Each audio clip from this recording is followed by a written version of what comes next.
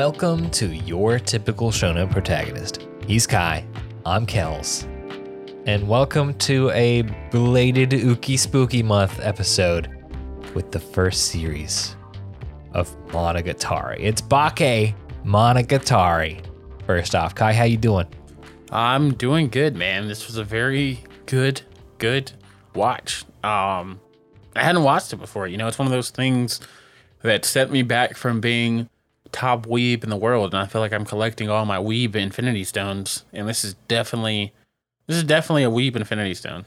Yeah, man, you have talked about this one as like one of the pinnacles of popular, like, cornerstone anime for a while now, and we have talked about putting it on the list, but needing to do Halloween month, it all kind of came together where we could just watch a large portion of the Monogatari series throughout the month of October. Of course, starting with Bakemonogatari. Now, the Monogatari series starts as a series of light novels, and that is eventually turned into an anime back in 2017. Yeah. Which is exciting because it is one of the, I mean, I might be putting my numbers out wrong because it does totally feel incorrect, but the anime for Bakemonogatari coming out in 2009 is kind of this art house, like, cinematic directorial experience combined with the Uki Spooky world of, like, Japanese yokai. And it is just so wonderful. No, I agree. It's very, I don't even know how to describe it. You know, it's one of the few anime that, like, gives you that sense of, like, wonder and true spectacles that only can be created by animation, you know? Like, I don't want to ever fathom this being created live action or any other medium. Like, animation is what this was made for. Animation was made for this. It is very much so one of the jewels of anime, in my opinion. And that's just, like, you know, me just watching this a week later, you know, I could see why the series itself is rated in, you know, such prestige, such as, like, up there with the Fate series, up there with, you know, all the great, you know, all the great series and stuff like this. Like, it deserves to be up there. Certainly. It is wild that it is so visually unique in the presentation of its locations and, like, thematic artistic elements, all while having very little intense action. It's a whole show based on dialogue and relationship, like, interaction. So when you do have those intense moments of action, it's like, oh my God, we finally got here, and it came kind of out of nowhere, and it's fucking wild. But that's not to say that the buildup, the mystery, the intrigue, the ooky spookiness of each of our yokai is not equally entertaining and intriguing, because it is just that, the mystery of what's going on, why is it happening, how is our hero of justice, Araragi, gonna find a way to help this girl or that girl out of her predicament, when all he can do is, I don't know, be a friend. And that's this show. It's wild. Yeah, no, and it's even crazier just how, like, I know episode 1, it's wild because, like, you're just like, okay, they're in the school, but where's everybody else? And you realize kind of what's going on as the series progresses, like how it really is just a focus on the main character, and the person he's dealing with, like the female that he's dealing with at that moment. So the rest of the world is kind of empty, just to show that focus on those two. I was like, okay, that's a real crazy artistic, like, choice, you know? It's really wild to just omit the background, but I enjoyed it. I think it paid off. Definitely. At a certain point, you have to kind of let go of the fact that you're not going to keep track of exactly where our characters are in space. Like, they are in this location, and this location is not going to change until you know it is. Just let go and experience the directorial influence as an entertaining part of the experience. And part of this uniqueness is also why it's never been dubbed into English. Fooly Cooly kind of had this issue, but it was taken on like head on, and a lot of the cultural Japanese references were changed to like Western references that would make sense in the kind of same vein. But with the amount of jokes and references to Japanese culture in this show, which is fine, but it's also one of those things where you have to pay extreme attention to like fully comprehend what they're talking about, where their jokes are going, that it's been incredibly difficult to localize that to a Western audience, which is kind of rough. But you know what? It's what makes the show entirely unique. So I'm not mad at it. No, 100%. It's one of those shows, like I said, the risk is worth it, it paid off. The same thing. There's a lot of comparisons it has to the Fate series for me, but on top of characters, one of the ones is the risk taking. The Fate told the same story like 3 times. I mean, it might have even been 4 actually. But yeah, each one was a banger. Like Saber's stories kind of fell short in some aspects, but Heaven's Field Unlimited Blade Work, I was like, yo, these are crazy. It's the same story from different point of views, different routes and focuses with changes. But could you imagine My Hero being told 3 different ways? Or freaking even Dragon Ball Z? Like, you go through it once as Goku's perspective, and then go through it once as Piccolo's perspective, and then go through it as Vegeta's perspective. Or even, could you imagine if My Hero was told where Deku never threw a punch? Yeah. But no, certainly back to the Fate comparison. Imagine if Saber story kind of fell short, but also it was done in 2006. So imagine if they did the Saber story now. I want them to, man, but they said they won't out of respect to Studio D. Screw that, man. I don't care. Which, you know what, Studio D did their best back in 2006. Yeah. But no, that's how I feel about the Monogatari series, or at least Bakemonogatari so far, is that it took a lot of those risks. Like I said, with having the bare audience, being a harem, but without all the girls being together was really dope as well. I feel like that's the first time I've seen this. Yes, this is definitely a precursor to how our GOAT of the slice of life world, Rascal Does Not Dream of Bunny Girl Senpai. This is that same exact storytelling format that makes you care about each individual female character, other than the fact that they're trying to smash our main character. I definitely feel the influence. That has a tinge to it. It's what makes it a harem. But equally, each character is unique. Each character has their own interactions with our MC. And it's not all about getting into his pants. I agree. I definitely feel the influence of Rascal.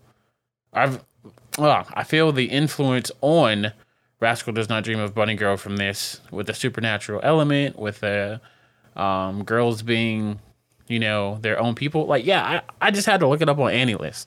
The top thing, or AniList.co, yes, which the top thing that gets recommended on Bakemonogatari is Rascal Does Not Dream of Bunny Girl. Which is damn near spot on, except Bunny Girl perfects that format.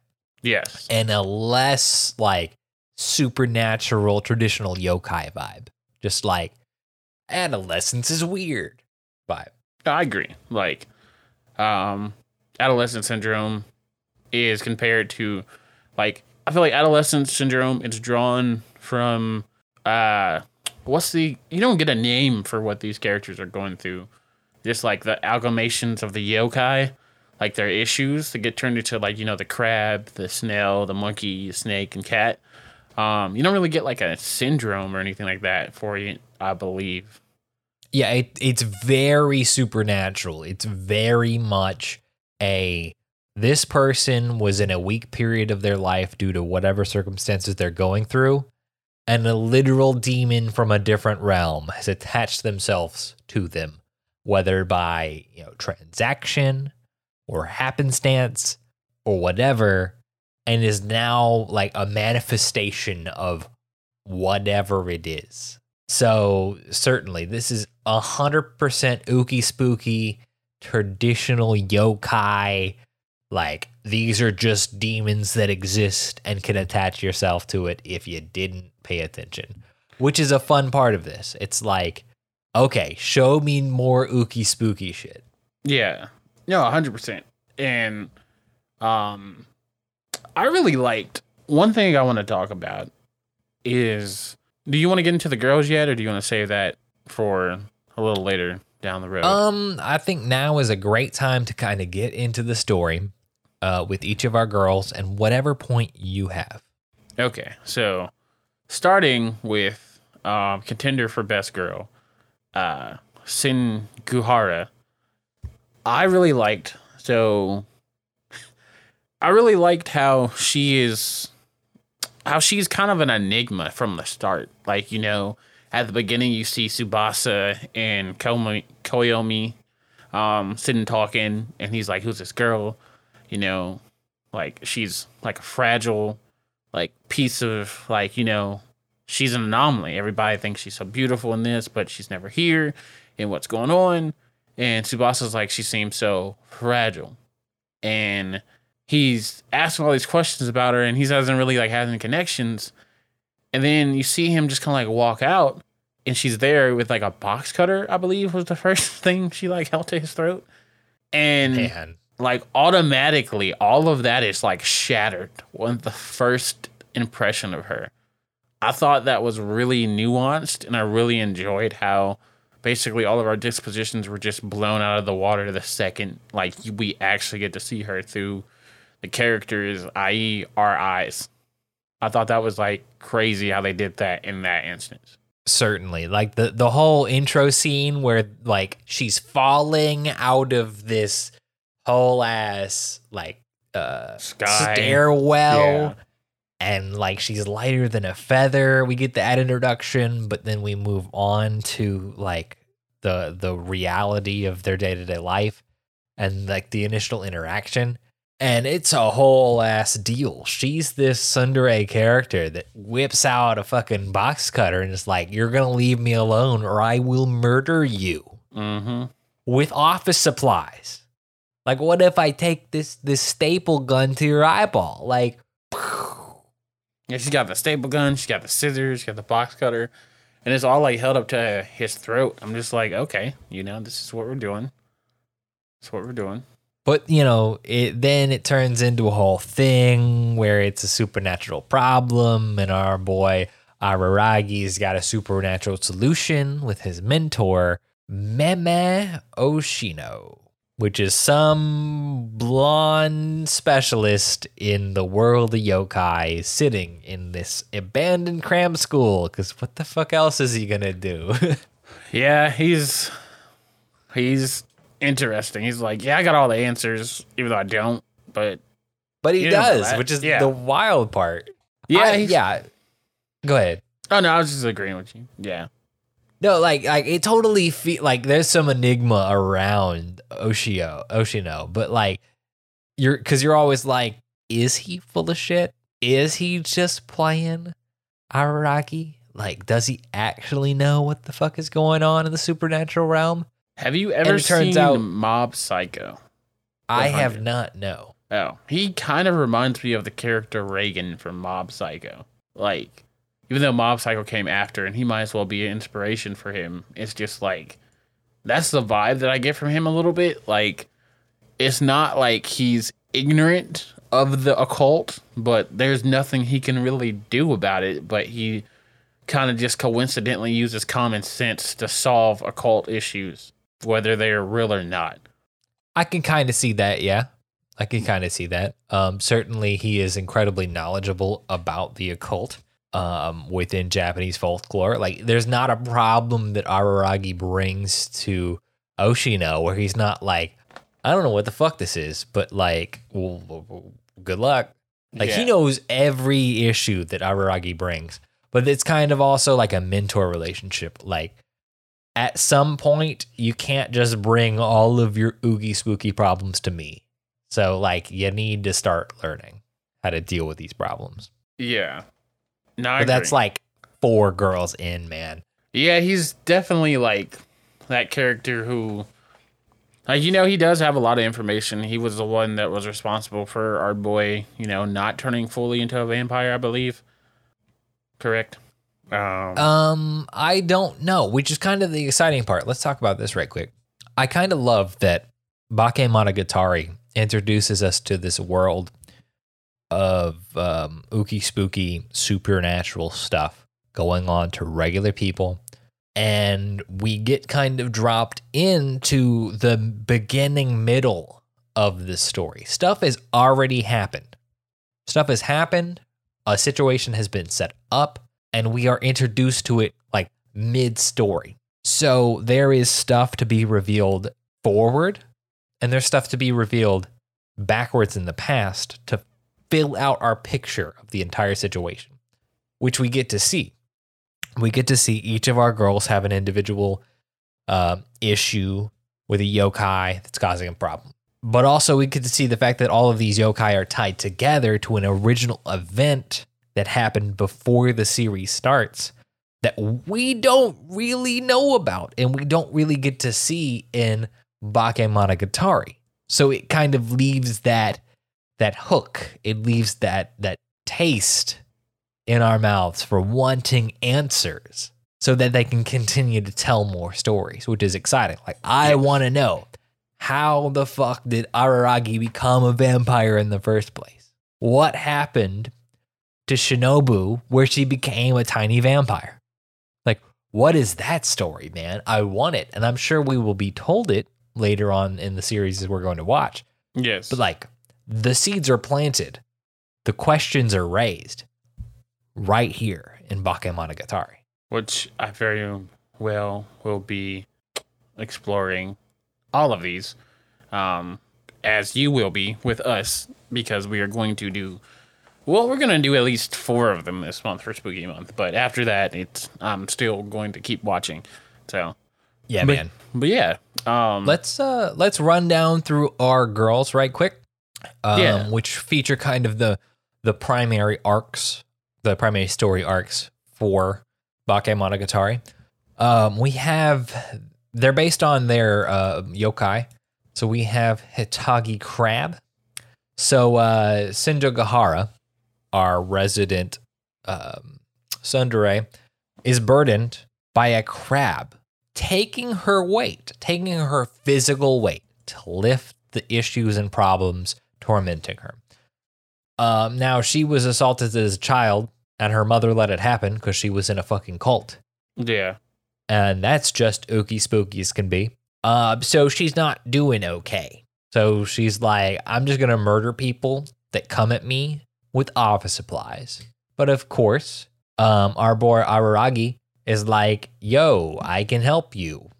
Even after she puts a box cutter to her neck, which is kind of the thing that makes her fall in love with Araragi.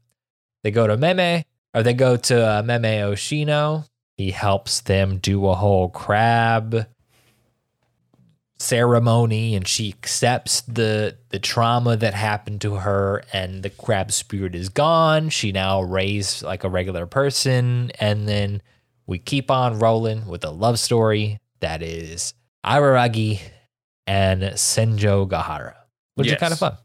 Yeah, and it's funny because I watched an anime called Eden of Grisha. It's interesting. I liked it. It was good. It may not be for everybody because it has some like adult spooky themes as well. And one of the characters always tries to kill people with a box cutter and actually straight up looks like Homegirl. So Shingo Hara. So I'm like, oh, okay. This character was directly influenced from her. That's what I gathered while I was watching this, and I was like, that's crazy. I'm hype about that, kinda, not gonna lie. So yeah, I thought that was really interesting how deep stretching this goes. I'm just gonna like show you who it is. Just it's the one on the far right in this picture that, you know, they can't see because it's a podcast.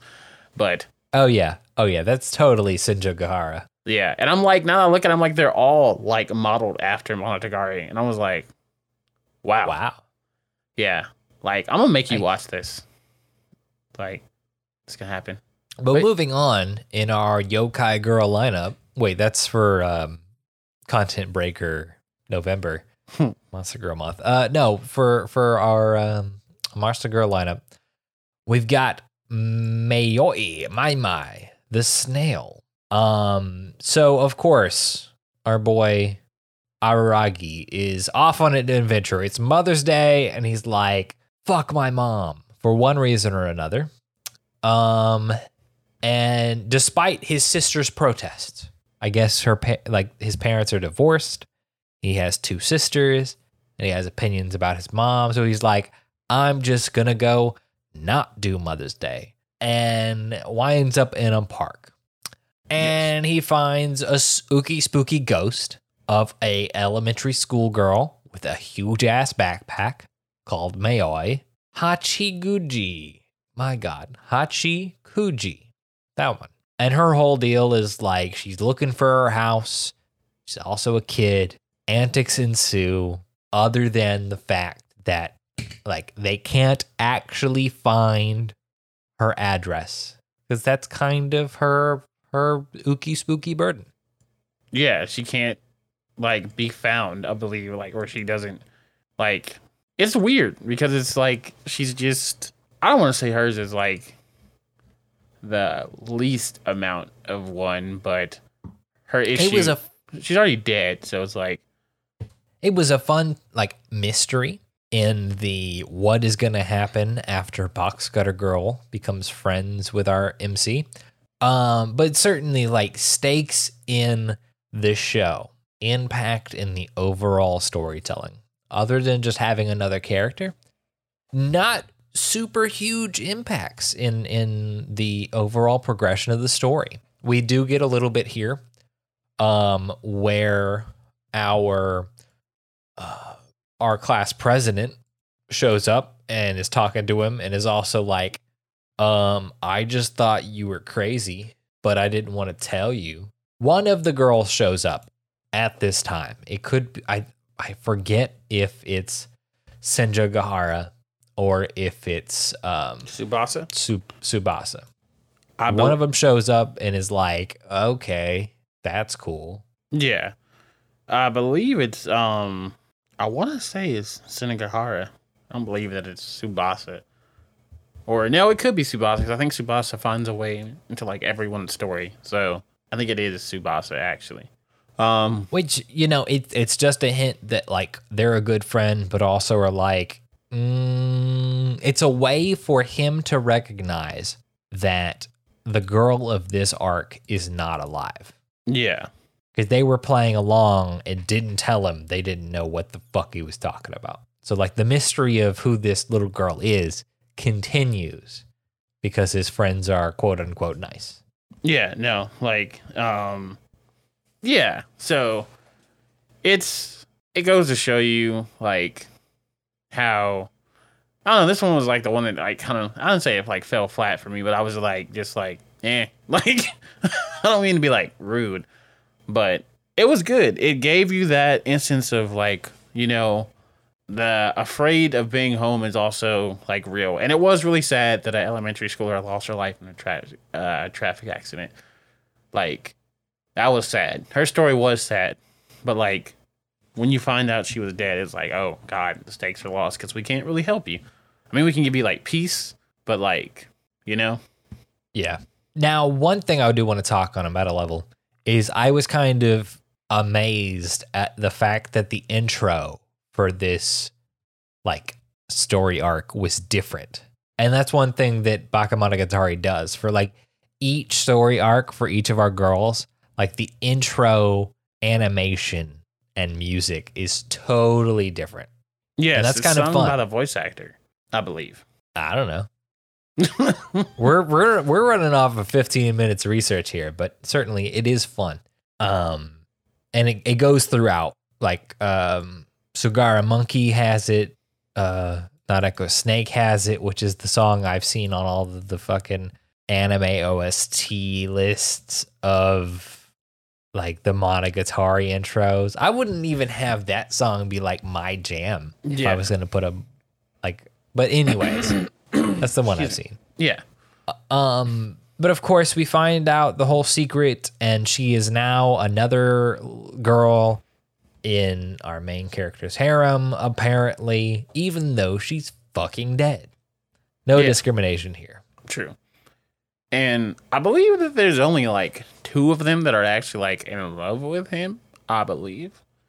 Or like he actually has feelings for, but I would say that there are 3 girls, 2 of them we haven't really encountered yet, that all have feelings for our main character. Senjo Gahara, his now girlfriend. Yes. The girl that has the Narako snake, Sengoku, has adolescent crush on him. And our class prez, Tsubasa, also is intimately in love with him. Which I hate it for her. Spoilers. Yes. But yeah, we move on to our next character, our next little arc, the Suruga Monkey, where the basketball player is secretly in love with Senjo Gahara and is like mad that she has a boyfriend.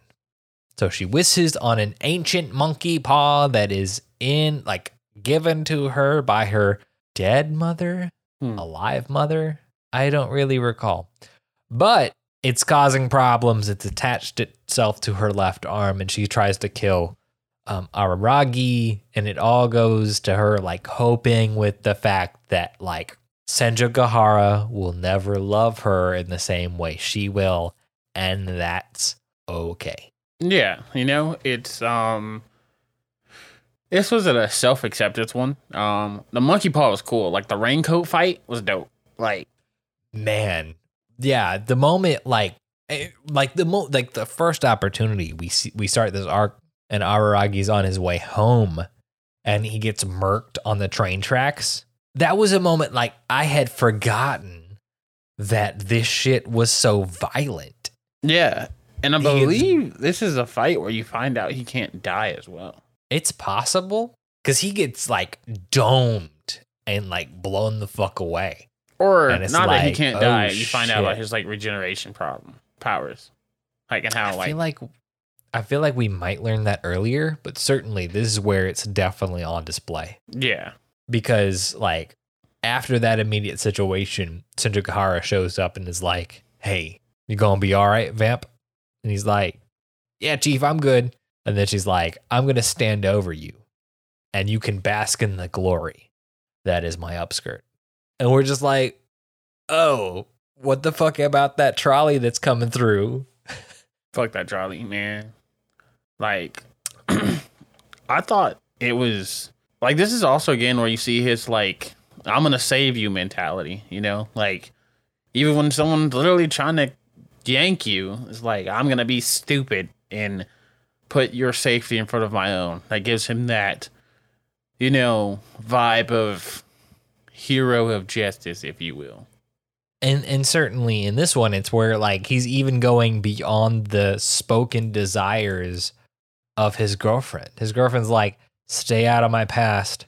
Don't ask fucking questions. Just like enjoy the now." But no, he's like, "I gotta go like save your friend and like love you in secret and like all of this shit." And it's like, okay, cool. It turned out all right this time, but what happens when it doesn't? What happens when your meddling causes problems for other people? Mm-hmm. But no, certainly that is the story of the hero of justice. Like, what happens if your all of your helpfulness turns bad? Yeah, you can't save everybody.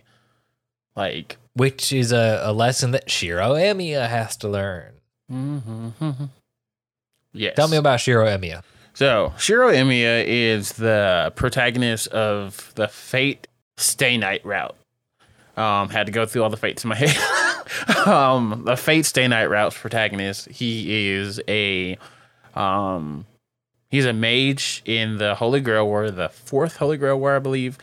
And he's basically has these routes where he has to, one route he has to save Saber, another route he has to save Sakura, and the other one he has to save Rin and kind of himself in the same way. But yeah, no, he's a hero who his dad wanted to be a hero of justice. And Shiro is also the result of the 3rd Holy Grail War, like exploding and killing everybody. And he was the sole survivor of that tragedy. And it was like so much going on. And yeah, he developed this like hero syndrome that he's going to save everybody. Like he's going to do the burden no matter what it takes. He's going to save them. And there's a lot of parallels to the Fate universe, or at least the Fate Stay Night route and Monogatari is what I'm saying. Because there's different routes, different stories. I don't know that much about the Monogatari because this is our introduction to it. And I have seen not all, because I feel like that's viably unheard of to have seen and know all the Fate lore, but there are some people out there who do know that. But me, I know you're certainly pushing the plus casual level of Fate knowledge. Yeah, I'm just like, I'm a little bit more than your average. But yeah, I'm definitely out here with a surplus of knowledge for the Stay Night routes and, you know, the norm. And I see a lot of similarities between Monogatari and Fate already. One being the main character is that they both have this hero complex where they want to save these people with really nothing in return. And everybody kind of like looks down on that as a dumb ideology because in this world you can't do it. They both have like dark undertones. And I feel like just the complexity and the storytelling in both of these mediums are like two of the best, like, to do it. Like, they're both like upper echelons animes, like series. Yeah, man, I agree with you. In Bakemonogatari, it's really the experience of we have an immortal main character that doesn't fight. This is not a battle anime. This is 100%. Our main character is going to fight you with friendship and words and just get the shit beat out of him, like obscenely, while trying. Arms, whole ass broken, fucking body gore galore. It is wild how violent and grotesque this show can be, all while not being incredibly violent from our main character standpoint. But he's like, I have a responsibility to help. And kind of his growth as a character is learning the importance of himself to his friends who happen to be his harem. But also like his own personal value of those relationships more than just the base level. I will do what I have to for my friends. It's like the long term, do what I have to versus the short term, do what I have to. Like, die and solve the problem, or like live and help deal with the problem incrementally. And like certainly hero adjusted syndrome all the way, but it's interesting the character progression of Araragi. Yeah, no, 100%.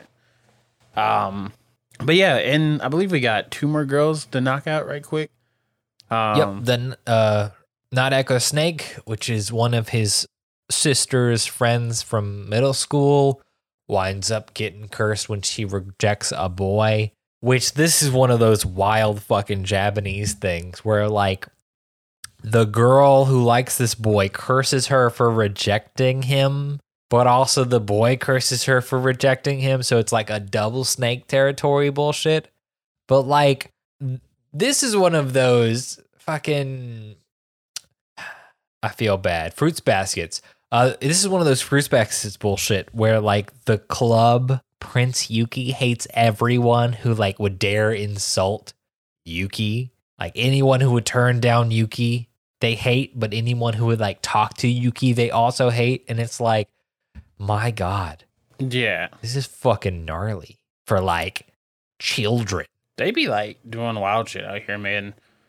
Like cursing people with like demon snakes, man. Fucking gnarly. Hey, don't be rejecting people if you don't want demon snakes on you. But this is where we get more ecchi shit, and this is where we get like really more ethical decision making for Araragi, because the whole deal is like you do nothing and you let Son Goku die. If you do something, which you shouldn't, you then send the curse back to whoever cast it. So the boy and the girl who cursed her, probably not intentionally, because we find out like it wouldn't have done anything unless she happened to be at the specific location killing fucking snakes. Yeah. You're gonna like send this curse back to them and they're gonna have the exact same problems. So like he specifically caused these two children that we never hear about again, which is wonderful. That's how fucking storytelling works. Just sweep problems under the rug if you don't want to talk about them. But certainly as a character point, like you just cursed these two children, like by your own doing, which kind of plays into his hero of justice thing. Yeah, it gives him that little bit of midlife crisis, and it's going on of like, well, not midlife crisis, introspective dilemma of like, oh God, what did I do? Like, you know, and it goes to re-show you can't save everyone. Like even when you try and help someone, you could be causing harm with someone else. It's like pain speech, bro. Like, which is such a fundamental way of life. It's like you're going to hurt someone in your effort to help someone. Unfortunately. Yeah. And fucking with the spirit world is not a game, man. True. Like, which is what's his bucket? Oshino's. That's his whole thing. Like, you're gonna be a vampire, which you can stop doing at any time. But if you keep fucking with the spirit world will fuck back. Yeah. So that's one thing that's really happens is that you can't expect. Yeah, it's like you can't have this power without like a cause, you know? Like this power does have a repercussion. Like there's no shortcuts. This power is going to have its fair number of drawbacks and everything. Yeah. And the biggest thing is it's his decision. It is Araragi's decision to keep this power and continue to fuck with the spirit world because he feels some kind of obligation. But at any point in time, he could go back to being a regular human, which I hope kind of plays in later with the other Monogatari series. But yeah, I know there's one of them where there's like an epic fight in one of them, and that's the one. I mean, there's epic fights in all these, but like there's one that's like truly like regarded as one of the best fights in animation, and it wasn't in this one. So I'm really hoping we get there in the 4 that we're covering for this podcast. Yeah, man, we'll have to double check. But our last girl, El Presidente, with the Tsubasa cat, and we get an introduction to kind of like more history of the series, more history about our Uki Spooky vampire in what's our Uki Spooky vampire's name? Shinobu Oshi. Yeah, Shinobu. Yeah, we get like the world's greatest vampire, Shinobu, which happens to be a little girl most of the series. We get an introduction to we get a 15-frame flashback of her as like her greatness. Yeah. And what happened back in Golden Week way back when. But our class president is possessed by a cat spirit, the metal cat, which is an embodiment of her personal stress. She is a character who has gone through a lot of personal stress, and the first time this stuff happens comes from her family situation. Yeah, she's got a lot of stuff going on in her, in her home life and stress on her family, yet she's being a model student and everything. And it's probably one of the most common and relatable things I feel like in the Monogatari series is that for people who hold things together so well and like kind of neglect letting things out it becomes a true, like, is where we get her curse from. I believe she's the only one who transforms. Like, her curse is, like, linked to her, you know? Like, there's no separate thing. Yeah, well, we have the monkey's paw as an embodiment of the deal with the demon. Yeah. For Hitagi. But no, totally, like, this is one of those full body transformations, entirely non-conscious, and it's like, oh shit. But no, certainly, like, this is evidence of if you bottle up your emotions and you do not have an outlet for, like, how you feel about your life and how you live your life and your ability to affect change in your life, it can really fuck you up. And in this case, you can, be possessed by a cat demon that can fuck other people up. Yeah, no, Black, Hinagawa, Hinayawa? Anyway, her alter ego, I love. It's my favorite monster. And, like, I don't know why I'm like this, but, like, is a contender for best girl for me. Like, because I just, step on me energy, kill me energy, weirdness. I mean, I'm just mad you didn't have that same opinion about Senjogahara. She's like, I'll fucking murder you. No, I did. No, I'm saying, like, they're both, like, I told they're both, like, on that same level, And I feel like Zog would get a kick out of this, and this would be his best girl, too, for obvious reasons. But I really like, I didn't see the Neko Mata transformation coming. That was a pleasant surprise and subverted expectations. I knew something was going to happen. But as far as, like, hers being so deep rooted, which I felt like was next to Singagahara was the best one, like the best issue curse going on. And I thought that was really cool. And I don't know. I feel maybe it's because I feel like he had a more, like, grounded connection to her, to Tsubasa. Yeah. I thought that he was going to end up with, like, Tsubasa.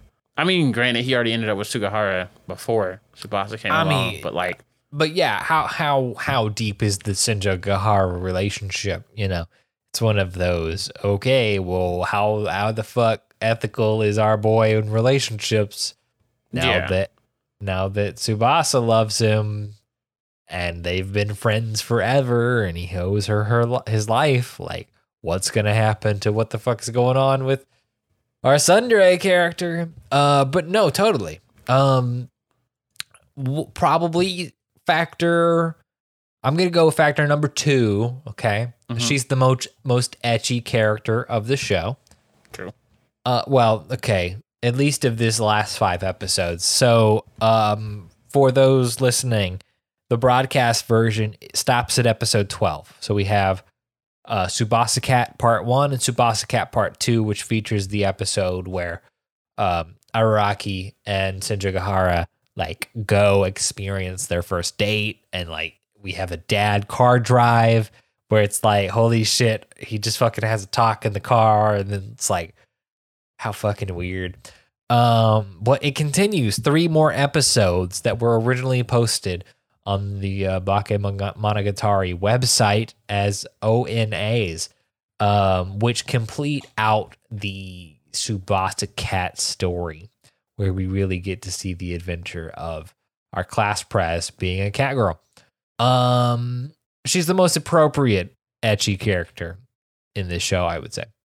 But no, certainly, all of the interaction we've had with Araraki and Tsubasa feels like if anyone else, he's really gonna go, like, wind up with romantically.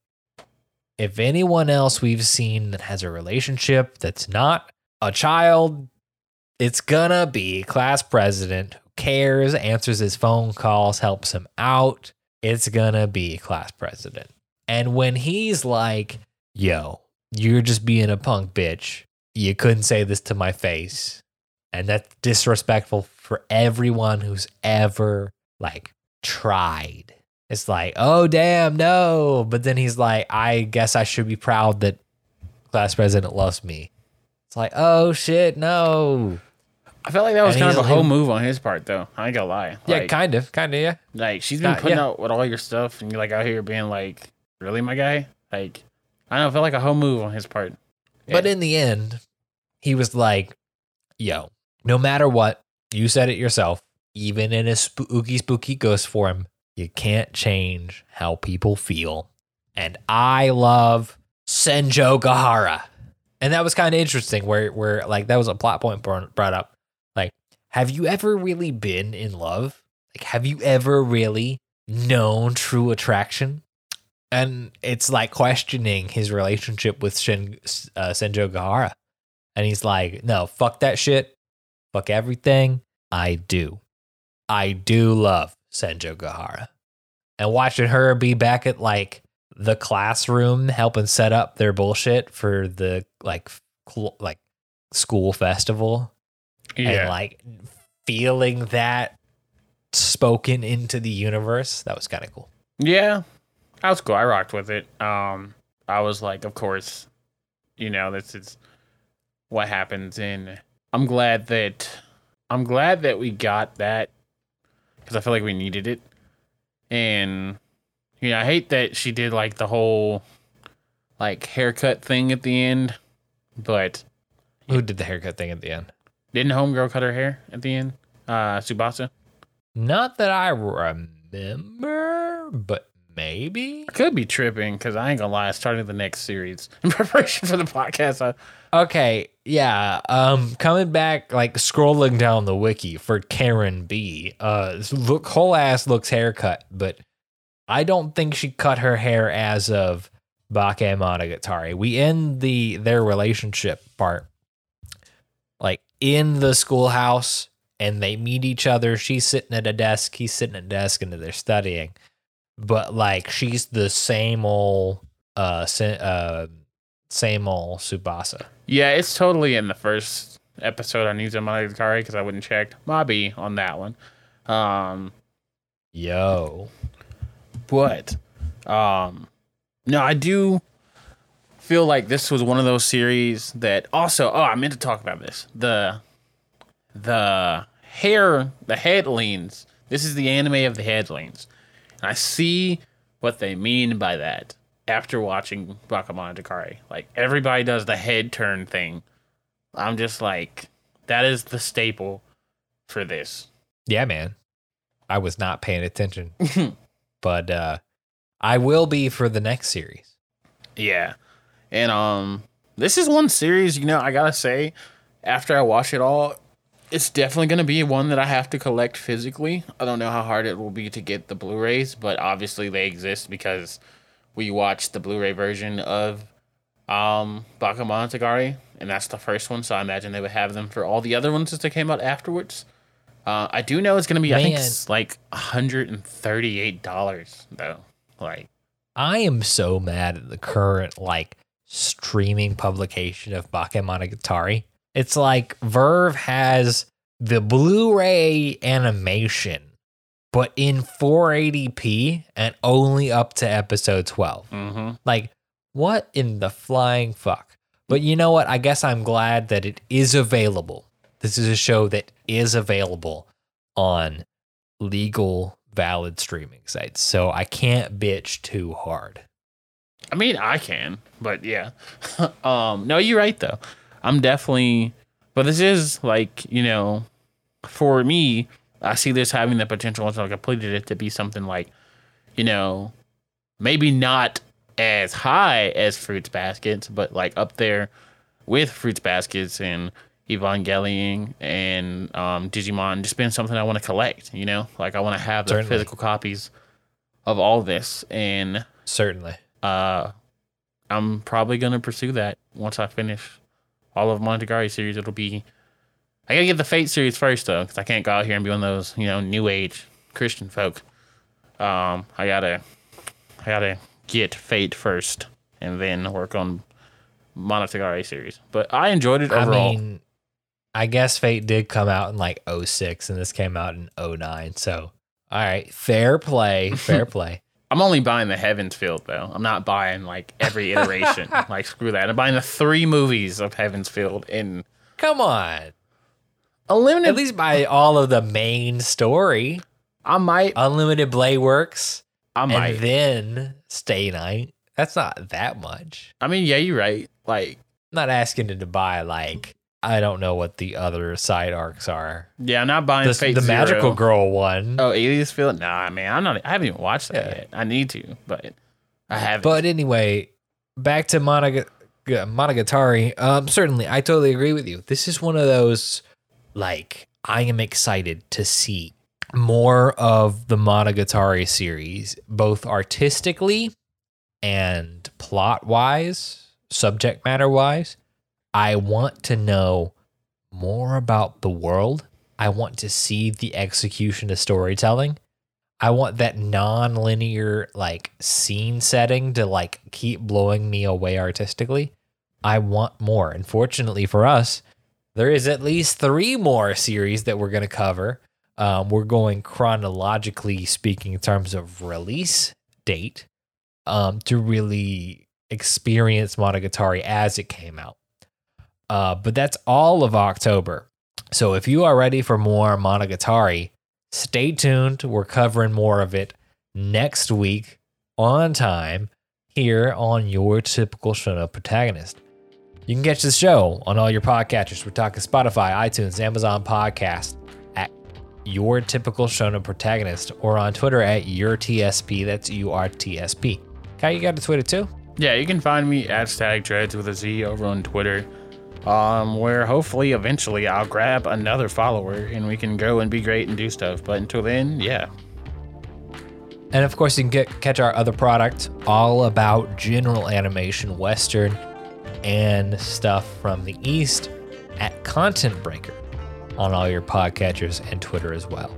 We'll catch y'all next week for Ookie Spooky, more Monogatari.